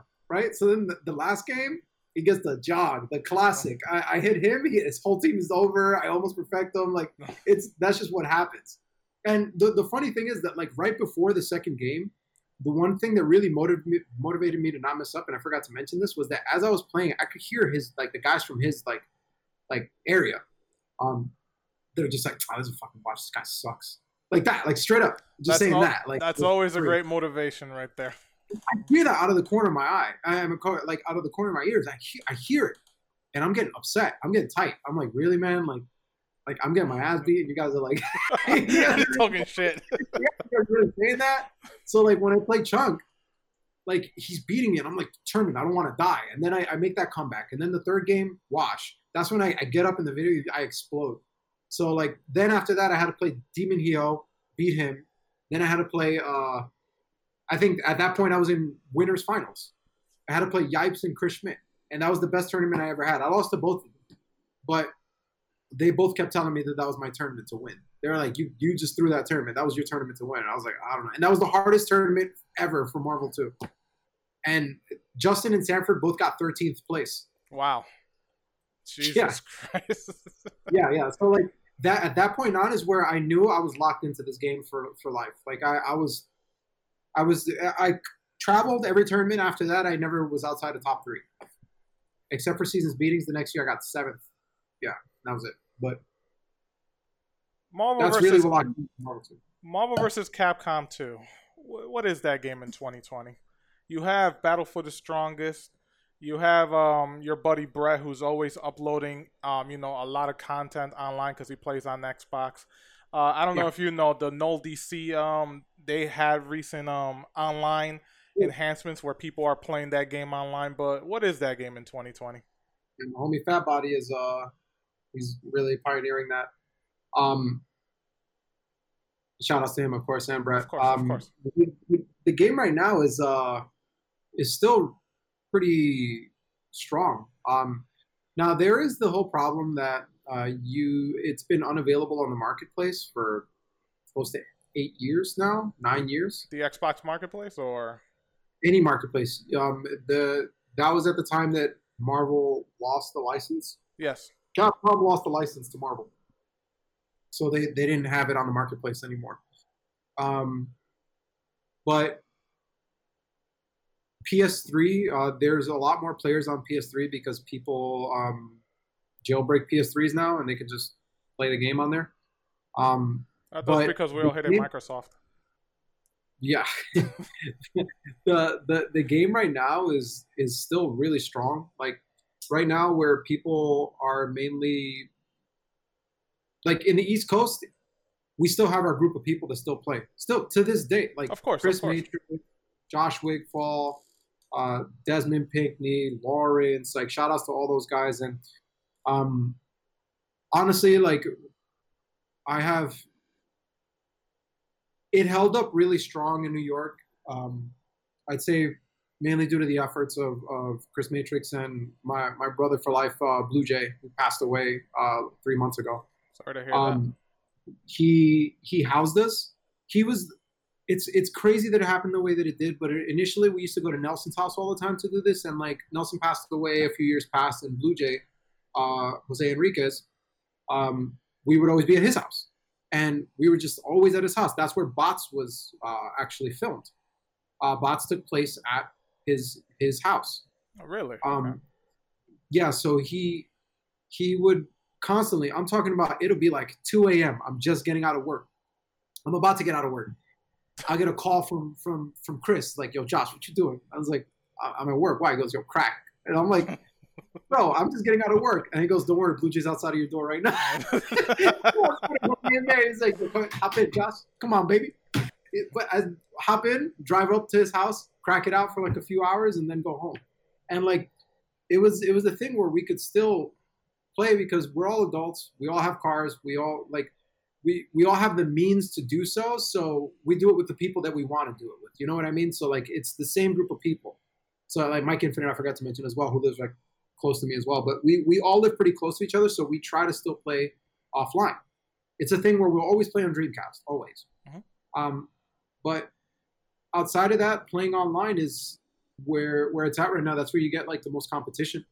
I play on Xbox because on PS3 it has a native input delay that really like drives me up the wall. So there are still quite a number of players, and I got to give a shout out to the West Coast. They in Cali, they still have big groups of people that get together to play. And I'm not talking about right now during the pandemic, but leading up to this. Yes, they do. Yes, they were tons and tons and tons of get-togethers. Those guys would always put stuff up. Like big shout outs to them. Like seriously. But it's mainly I think Marvel right now is mainly like the forum is the Facebook group. There's a Marvel versus Capcom 2 Facebook group that has like over 2,000 members, and that's where everyone talks shit. That's where everybody plays for money online. I'll never do that, by the way, never. People play for money online. That's nuts. Play for money online, so I'll never do that. But it's the same game. It's just that I guess it's like the hyperbole of like what happens when arcades die. It's like now you don't even get to see your friends. You only can play online, like because of this pandemic. But it's still going really strong. Bots was magical. We did not expect it to turn out that way. The most fun I've had playing the game. It actually is what brought me back into the game. I stopped playing the game for like a year and a half.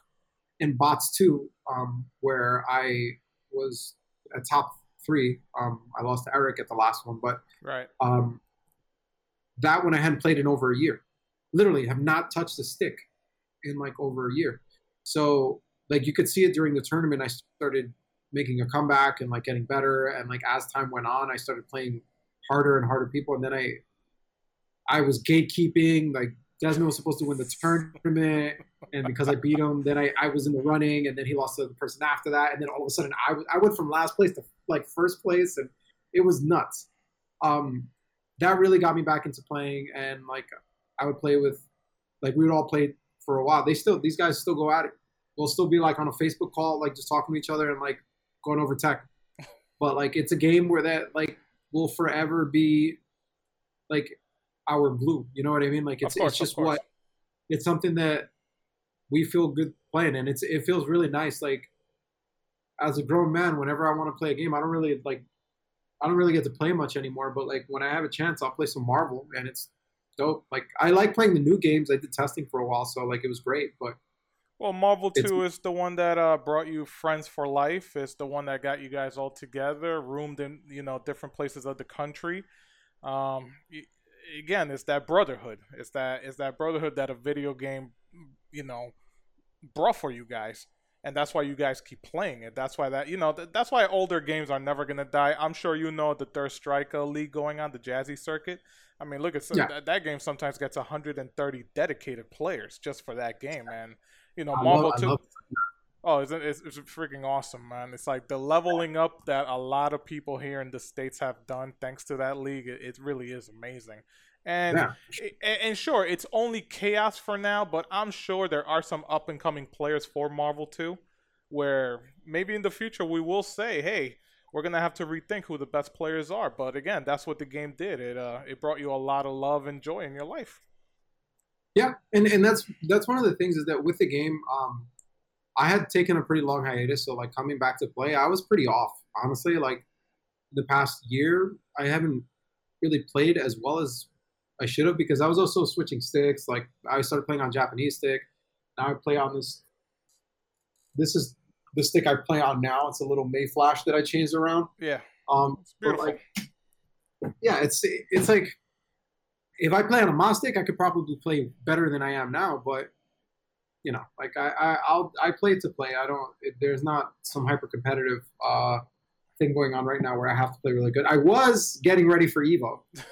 I was getting ready for the circuit to qualify for Evo, but that's out of the picture now. That's actually a good segue into it. I mean, listen, everything that happened, COVID-19, it's an unfortunate event. It's brought the whole world to a halt. For Marvel 2 to be there at Evo, the Tournament of Champions, I believe it's called. I mean, how big was it for that community? It was huge. It was huge. And it was actually pretty funny the way it was happening. So there were qualifiers on the West Coast and qualifiers on the East Coast. Ken was going to fly, Chaos was going to fly to Philadelphia to play the qualifiers over here so that West Coast people can have a chance to do it over there. Oh, Jesus Christ. Initially, it started with them saying, let's make a fundraiser for Chaos to go to the East Coast to play. Because nobody else, it's like, all right, you're admitting that you just cannot beat this guy. So they're going to send them over to us instead. So I was actually really, really practicing mainly to beat Chaos in tournament. I was practicing really hard actually, and that went to hell. So I was just like, okay, like I'm still rusty. I'm still like learning. I just decided to play on Xbox and PS3 because I wanted to play again, and I looked rusty and I was. But I think the more I play now, like I'm pretty close to what I was before. But it's like the game right now, I think would have benefited greatly from that. But it is one of those things. I'll be honest with you, since I get to say this, I was actually kind of upset. About what? I think a few of us were upset about what Evo was doing because they blatantly. I'm going to go ahead and say they blatantly were ripping the bots format to do that, and it's something that they needed to fill a final slot, and they saw the success that we had for 2 years with it as an organic event. They saw the success that we had from that, and they were gonna go ahead and do that for Evo. Hey, listen, And you're 100% right with that, because some of the people that I've talked to, when they tell me, oh, Marvel 2 is going to be at EVO, I'm like, well, that's kind of interesting. That's a weird decision. And then, I started looking a little bit at it, and you're absolutely right. They saw Battle of the Strongest, and they saw the success that tournament had, where it's just everybody's there having a good time. Maybe this, I believe you guys got like about 5,000 people watching. I believe that's what it was. And it's right there and then told me, it's like, you know what, they just want those 5,000 people watching as well. They need something for, I guess if you want to look at it as filler.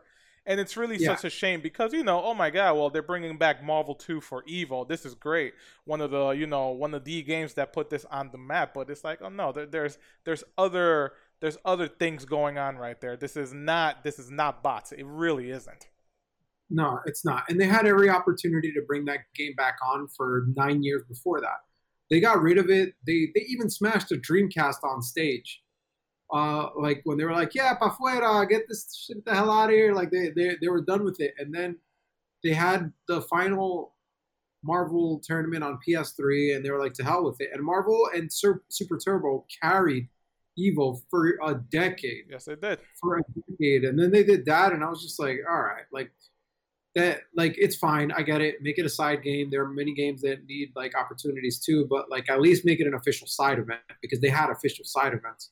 And then now they see the success that this had for 2 years. Then they couldn't get a Warner Brothers game because NRS wasn't willing to pay EVO a fuck ton of money just to put their game up. And then how the tables turned. Did you see how that all played out? Oh, you know what? We're going to use MK11 now that we need a good netcode game. And then Mr. Wizard happens, and then WB is like, nah, son, you ain't getting our game no more. Like, hold that. Folks, he's putting it mildly, by the way. Yeah, yes. I mean, but it's like, it's such an obvious thing, and like, it made me a bit salty. I was excited. I'm like, oh, this is cool. Like, get to compete for EVO. But then I was like, oh motherfuckers. Like, they really just like, they really just ripped bots. They really just did that. What was it? 8 people. What was that? They were going to make it 8 people at that. Oh, yeah, like the Super Turbo tournament. They did that a while back. That would have made no sense. No. What was it about Marvel 3 that did not capture that magic with some of your, with some of your longtime friends? Marvel 3 came out, and it was just so... It was so hated by the Marvel 2 community. I mean, Justin Wong was still winning tournaments, but he's Justin Wong. He's one of a kind. He just excels at video games. Yeah. But like, what was it about that game? I mean, Yipe says, well, he excelled at it. But what was it about that game that people like Sanford and some of these longtime Marvel vs. Capcom 2 players they just couldn't gravitate towards it? Is it the simple fact that the comeback mechanics? I mean, because the game was still very much hype. And Marvel 2 is a hype game, but it just seems, maybe I'm looking at it in a weird way, maybe you understand what I'm saying, it's just two different kinds of hype. Is it just a generation of players that Marvel 3 was made for, or is it what was it about your generation of Marvel players that just kind of like rejected that game? X Factor. X Factor is a bullshit mechanic. And it's all right. First off, where I stand with Marvel 3, personally, I do not like the game. However, I have supported it competitively for Yes, its you have. entire run. Yes, we have. I have never once gone on Twitter, any social media, denouncing the game. I have only shared things about it, and I've gone to tournaments and have been there to cheer people on. But I will never play that game. And like, I won't say I will never. I will never play it competitively. Let me just say that, because it has Iron Man in it. So I'm probably going to go into the lab with him for some reason and try to figure his whack ass out in that game. But it's a game that just, it was too much of a change. Like, so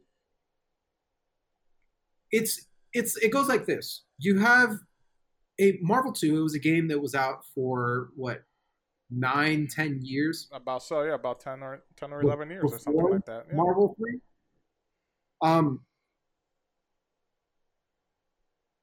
Marvel 2 always had that feeling that, and this was at a time where we didn't have the same kind of strategic or combo like input information that we do now for games. Like, you could just YouTube a tutorial and you'll get it. There were no tutorials. And if they were from like Magneto, and it was like some crazy combo video, and that was it.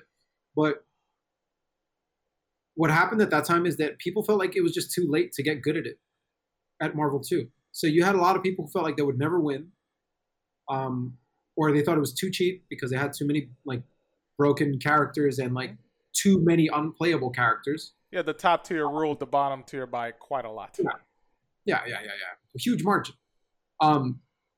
It was two completely different games in one. It was Marvel and Capcom, but it was you had people that felt that way. And as with every game, this is NRS games, this is like Street Fighter games.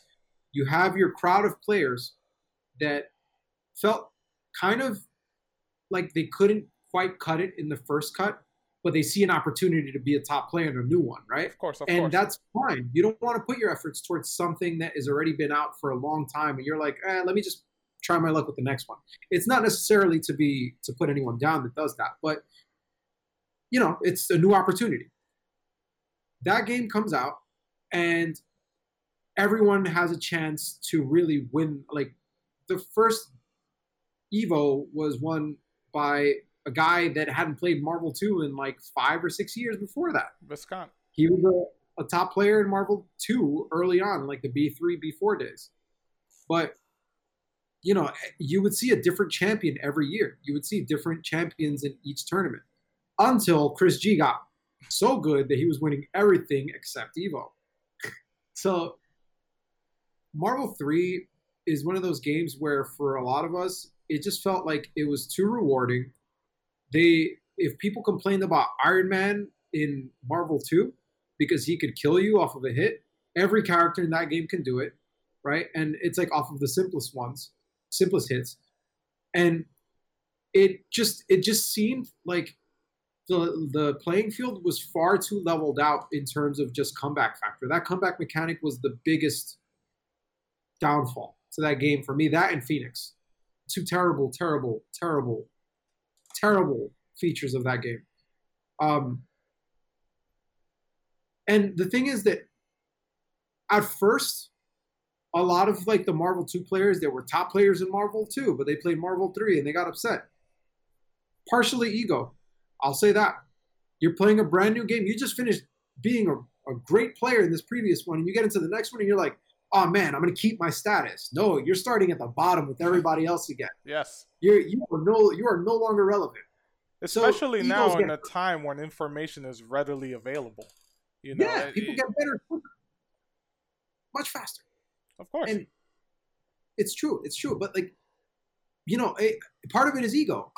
Part of it for me was ego. I'll admit that right away. I'm playing my Sentinel against a guy who's never played Sentinel in his life. but he hit me with some bootleg ass medium hit that goes up this way. He hit me with a something that hits me to the ground, X Factor into like some rocket punch, and I die.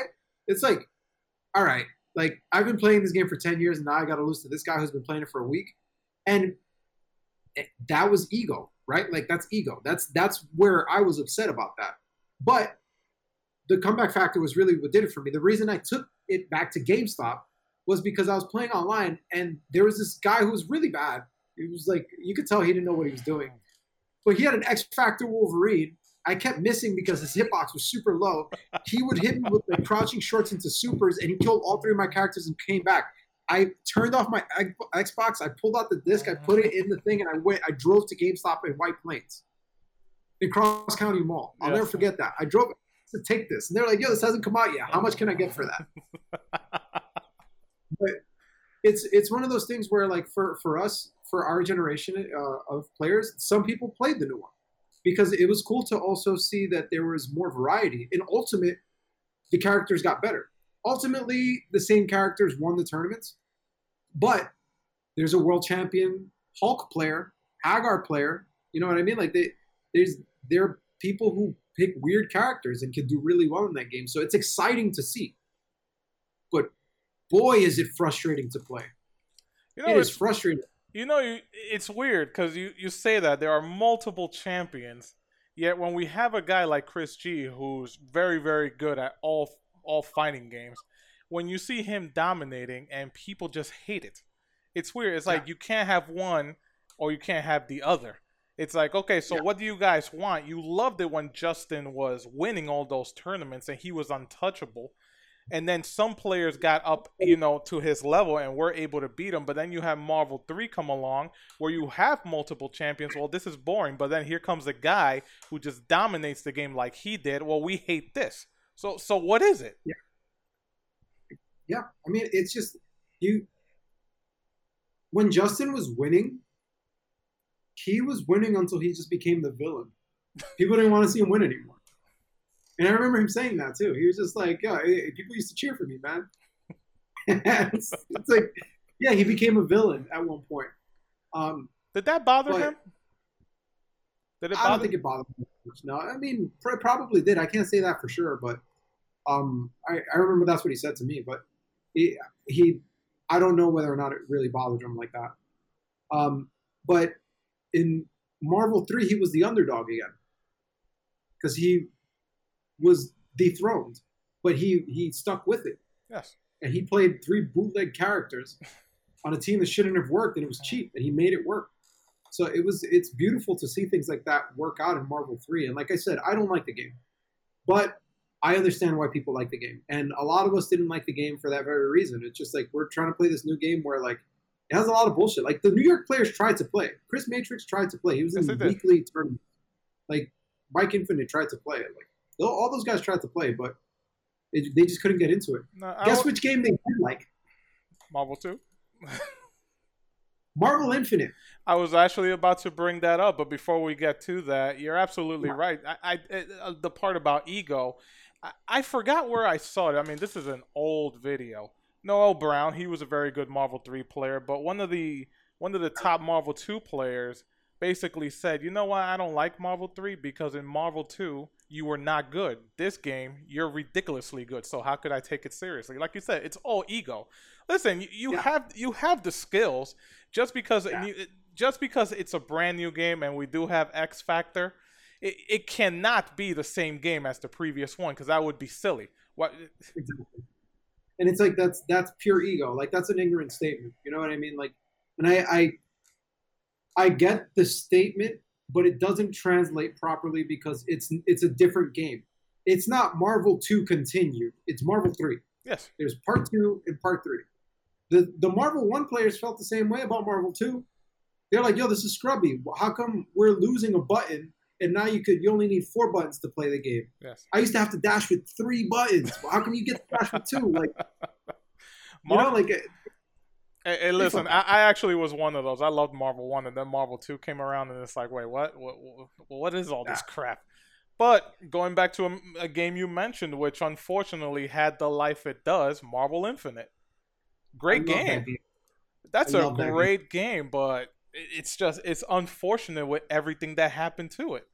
People should Yeah. be playing that game a hell of a lot more. And props to those guys who do the Marvel Infinite Tour or Little League that they do, because they organize a well ran, With, Mr. Swole Bad Guy. yes, Swole Bad Yeah. Guy, that's his name, yes. That is a Yes. very, very, very fun game. But unfortunately, it's just lost all steam, hasn't it? Yeah, I mean, and like I said, remember I told you before, I was fortunate enough to play with like the best players. I'm part of the group of those guys that are just the absolute most ridiculous players on there, and I play with them. I only play with them, and it's Bane Hollow, Joey D, Tayson, like Johnny A, Emo Rar, like Chorizo. I play with those guys, like, and they're all ridiculous players. Tyson has been winning all the gauntlets recently, but that's a game that the Marvel 2 players were like, oh, this is familiar. It was a 4-button layout. It had like, it was a different with the tagging, but whatever. Like there was proximity guard again. Like there was a Magneto function. Like we were like, oh, like this game is rocks. We were all playing it. And we were enjoying it. But then like, it was one of those weird witch hunts on Twitter from the community that just totally wrecked it. It was really bad. People were upset about graphics. Yep. And when You did know, that game come out? What year? It came out 2017. Yeah, we're complaining about graphics when we're playing 20-year-old games that look worse than this. Yeah. So like, it's like people also didn't like. You know what's saltier than a Marvel 2 player playing Marvel 3? A Marvel 3 player playing Marvel Infinite. That's the saltiest thing I've ever seen. Like I'm talking about like a lot of those guys, because in Marvel 3, like we said before, tons of people won different tournaments, right? Yes. Everyone had their 15 minutes of fame. There were so many people who had won different tournaments, and it was cool to see. But, oh, God forbid you beat them in a game of Marvel Infinite. This game is trash. Oh my God, like you lost your status. It sucks, right? It sucks to lose your status. And it's like, people may not want to admit it, but it's a big ego thing. And I admit it. It happened to me. Like that's how I felt. But like, I've seen it. I beat those same people. I played that game, Marvel Infinite. I love that game. Iron Man, that's my favorite version of Iron Man ever. It's godlike. It's a really good game. And it's unfortunate that people aren't playing it. The happiest person I've ever seen playing that game, or at least when it was announced, it had to be Mega Man Steve, because X is finally in the game. So now you have X and Zero. I love the game because it gives me a chance to play as Sigma. I freaking love that character. Yeah. You're going to have a bunch more characters too. But Mega Man Steve is one of those guys that his fire died, but he was supporting. He always supports the game. He was really good. He traveled to tournaments. He was really traveling for it. Yes, he was. Yes. And people killed it for a player like that. That could have been his game. He could have been like a top player in that game. And he was playing Mind Stone. Not many people. No, a lot of people basically say that's the lowest tier stone in the game, isn't it? It is, yeah, it is. Okay, then. But it was such a disaster piece. I guess that's the best way I can put it. It's such a beautiful game, but it's tragic. Hey, look, it is what it is. But listen, you lived the dream for a lot of gamers. You went to Japan. That's the dream for a ton of gamers, and you were actually able to live it. Take us through that. How was it? How was the food? How was the experience? I finally landed in Japan. I could say I did that. Suck it to all you guys back there. You ain't coming anywhere near here. I'm here. Go ahead, take us through that. It's like I'm such a weeb. I love you, man. I loved it. Like my girlfriend had been there before because she went like 2 years before me. I've been wanting to go there all my life. I plan on going again with my friends soon. But it was such a great experience. It's one of those places where it's so magical if you're not from there, right? It's so magical. But I can only imagine that growing up there and growing up having to live to those standards is hard. But for me, for us, for people visiting that place, it is Disneyland. It is like the entire thing. Dude, anywhere you go, doesn't matter where you are. If you ask for anything, like Tokyo, for instance, English everywhere. There was tons of English everywhere. Like it was written.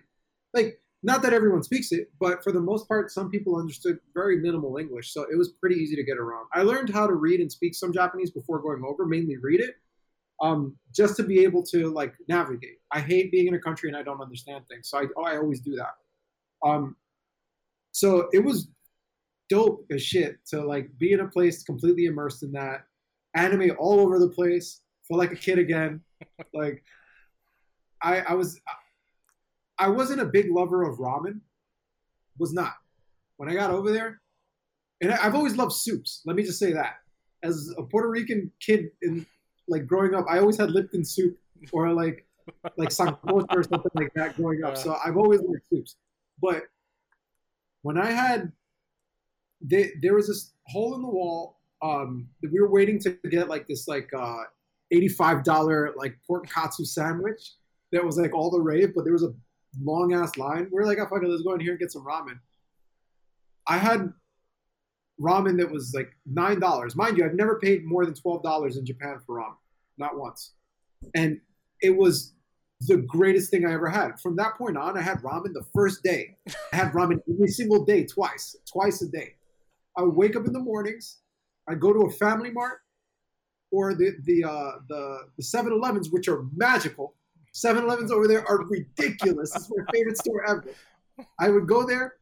I get an egg sandwich, onigiri, and a vitamin C. That's how I started every single one of my mornings. I'd go and get some from my girl. Like we drink like Boss Black coffee, and we'd get our day started. We woke up every day at like 8 a.m. just to like make sure we were out and about. At like 11 o'clock is when the ramen shop would open when we were in Kyoto, and I'd be right in front of that guy's door waiting every morning. Hey, how's it going? Yeah, and dude, I fell in love because it's such a magical society where like things just work, right? It's not like they're speed running life, but things just work.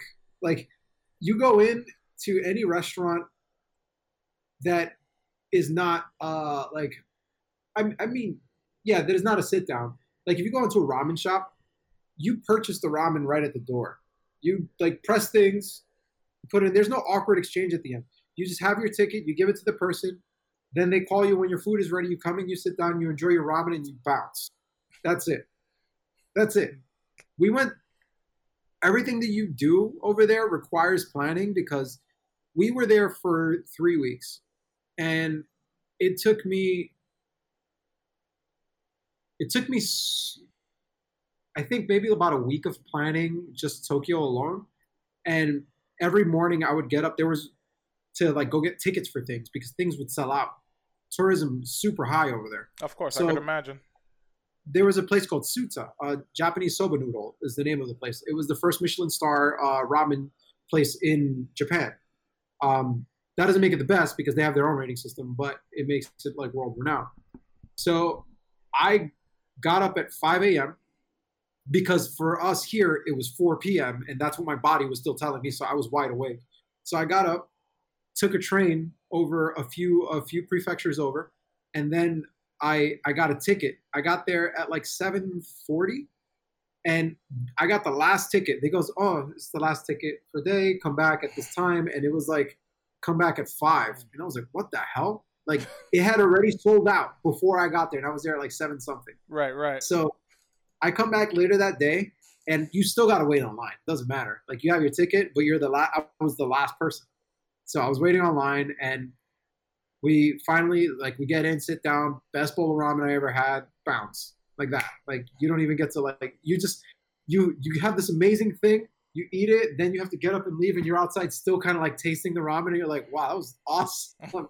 So I found in that same place, I found a dope ass arcade.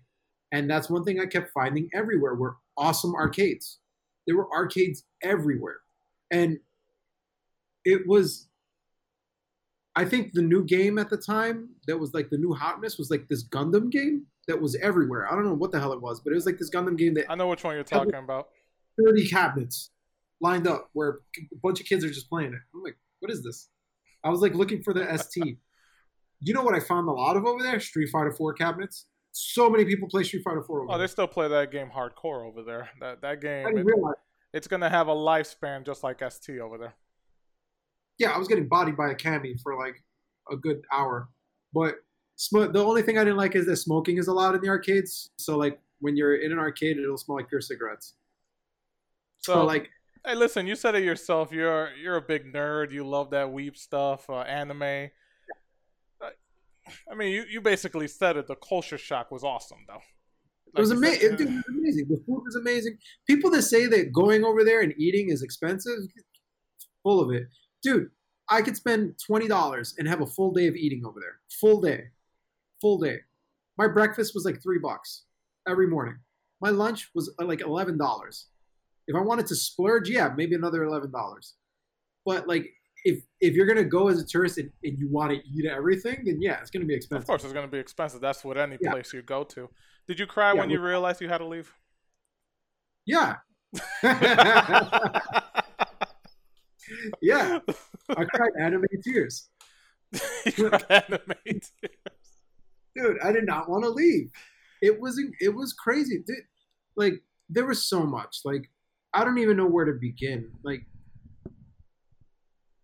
I went to every kind of animal cafe you can think of. I'm allergic to cats, and I was at a cat cafe. I was at a hedgehog cafe. I went to like all the parks. Harajuku was awesome. I ate everywhere, saw all the sights. I think we did so much in Tokyo. Tokyo is a total culture shock. But we spent a week in Kyoto, and that was a total different thing. Like Kyoto is, if I could do 100 things in Tokyo in 1 week, I could do maybe like 12 in Kyoto, because some things would just take an entire day. We would go up, like we were going up Mount Fushimi Inari, and that took us like 3 hours to like get up to the top and like go around and chill and then come back down. So like, and then that was like a 40-minute bus ride kind of thing. And like, dude, even the buses, like these guys are incredible. They drive so fast, and when you get on, you don't pay when you get on. You just get, it's just like hurry up and get on the bus. Right. You pay when you're getting off the bus. Same thing with the train, right? They push people in there. It's like, listen, come on, let's go. Let's just move. That's different. You might like even as a New Yorker, I was kind of getting bodied by the trains, like because like in New York, like if there's a turnstile, there's a turnstile. You just walk through it. And you Yeah, leave. of course, yes. No, there's a designated exit area and a designated entrance at those train stations, like those at those platforms. So you didn't have to pay. No, you had to pay to get onto the train, and you also had to swipe your card on the way out to confirm you paid. So that was the scary part. So you should never ever throw away any of your tickets ever when you're in Japan. You always need a ticket. You always need cash. It was all cash. So you basically Just get straight- back, you get on your plane, by Japan, you come back to New York. What's Oh, the bruh. first what was Bruh. one of the first things that you were asked about Japan by a friend, by a family member? You're all sad, you're all crying. It's like, Jesus Christ. Did you need a moment to realize that, you're back in New York? It's like, fuck. Well, yeah, because they were like, well, first off, I had 13-hour jet lag. That must be fun. It's really bad. Once I finally got used to it over there, I had to come back. But it was hard because people were like, "Oh, so how was Japan?" My instant response was like, "I'm gonna move there." Straight up, it's like I'm gonna move there. And it's like I told my girl, I was like, "Hey, if things ever go south between you and I'm moving to Japan." Immediately, like just know that if things ever go south between you and I, like I'm moving. But it was rough, honestly. Like I got back and I was under a spell for a long time. I was studying Japanese still every day. Like I was moving there next week. I was like, fuck, all right, I gotta get these down. And like I was doing Duolingo every day. I was watching things. I was having conversation things on my phone, and I was like, I have to get this down. I have to get this down. And then I cook mainly Japanese food now because of that. Oh, really? I cook a lot of food. Yes, a lot. Tonight I made mentaiko cod roe spaghetti. Oh, that sounds tasty. Jesus That was Christ. awesome. Well, listen, it's Oh, yeah. always fun when when you have a dream and you're able to achieve it. Like you said, going to Japan was one of them. Heck, for some people, winning the EVO title is a dream. It's always good when you get that out of the way. Winning a major tournament is a dream. Again, going to Japan, going to Italy, just doing anything, just get that off of your bucket list. And I'm sure when you purchase the ticket, it's just, it's a feeling. Holy shit! It I'm was actually cheap, gonna too. do it. What was that? I got it pretty cheap that time. Oh, that's It- that's good, man.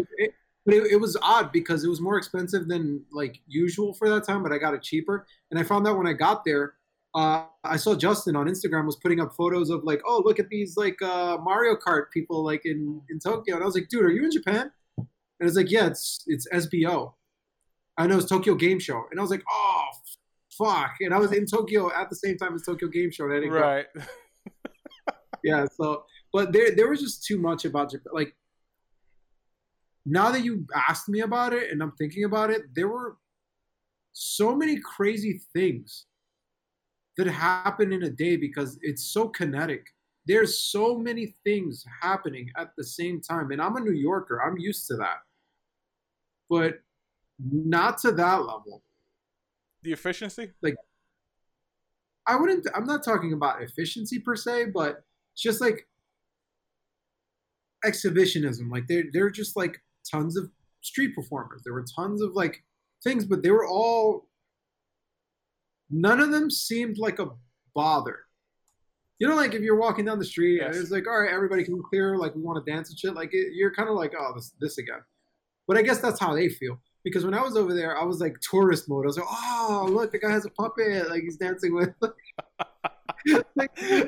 oh, look, he has a statue of a dog. Oh, Hachiko, let's take a photo next to it. Oh, that's a real dog. Like, well, Josh, that's how, we've been talking for almost 2 hours now, man. Time flies when you're having fun, right?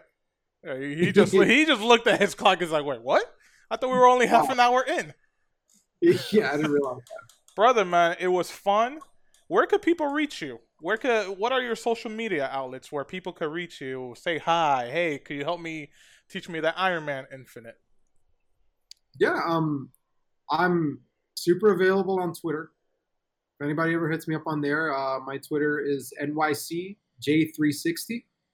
I've recently just put up like Battle for the Grid videos because my favorite thing to do ever is when somebody says a character sucks, I put up a bunch of TODs for a character that's cool. But well, yeah, listen, so, you're a student of every game. It's anybody who knows you never stop learning. yeah, I mean I love it. So it's like I answer pretty readily on Twitter. So if anybody ever has any questions or anything like that regarding anything, it's like Marvel 2, Japan, for instance, anything like that, just reach out to me on Twitter. I'm pretty transparent. I answer everyone. There you go, man. So and I have a YouTube channel and a Twitch, all the same thing, NYCJ360. My Twitch is actually New York's J360 spelled out. And also, guys, if you want to see him in action, again, what's his name? Brett? He has a YouTube channel where you can see a bunch of Marvel 2 stuff featuring Josh. You've been on there a lot lately. Hey, it's entertained me, I'll tell you that much. And all those guys playing entertain me. I love watching that game. But again, say again? Sorry, quick shout out to Brett H123 on YouTube. He has a huge archive of Marvel 2 videos. Another one, if you want really old videos, ZachD.com. ZACHD.com. That is a guy named Preppy who traveled the States to film every tournament ever, and he has them all in WMV format, so raw formats. So if you go on that website, go check out some old footage. Oh, that's amazing, man. That's always a treasure trove. And like I told you, I forget the name of the channel, but again, a lot of old ECC stuff on there. It's just always fun seeing all that nostalgia stuff. But again, Josh, man, thank you very much. Really appreciate you coming on. Again, we spoke for 2 hours. It was a fun 2 hours. And guys, thank you very much. That's Josh360.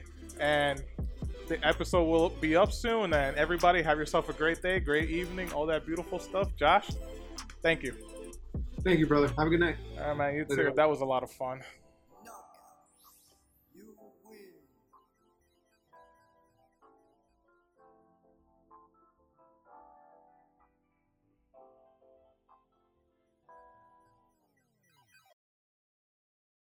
This has been a KPB Media Works production.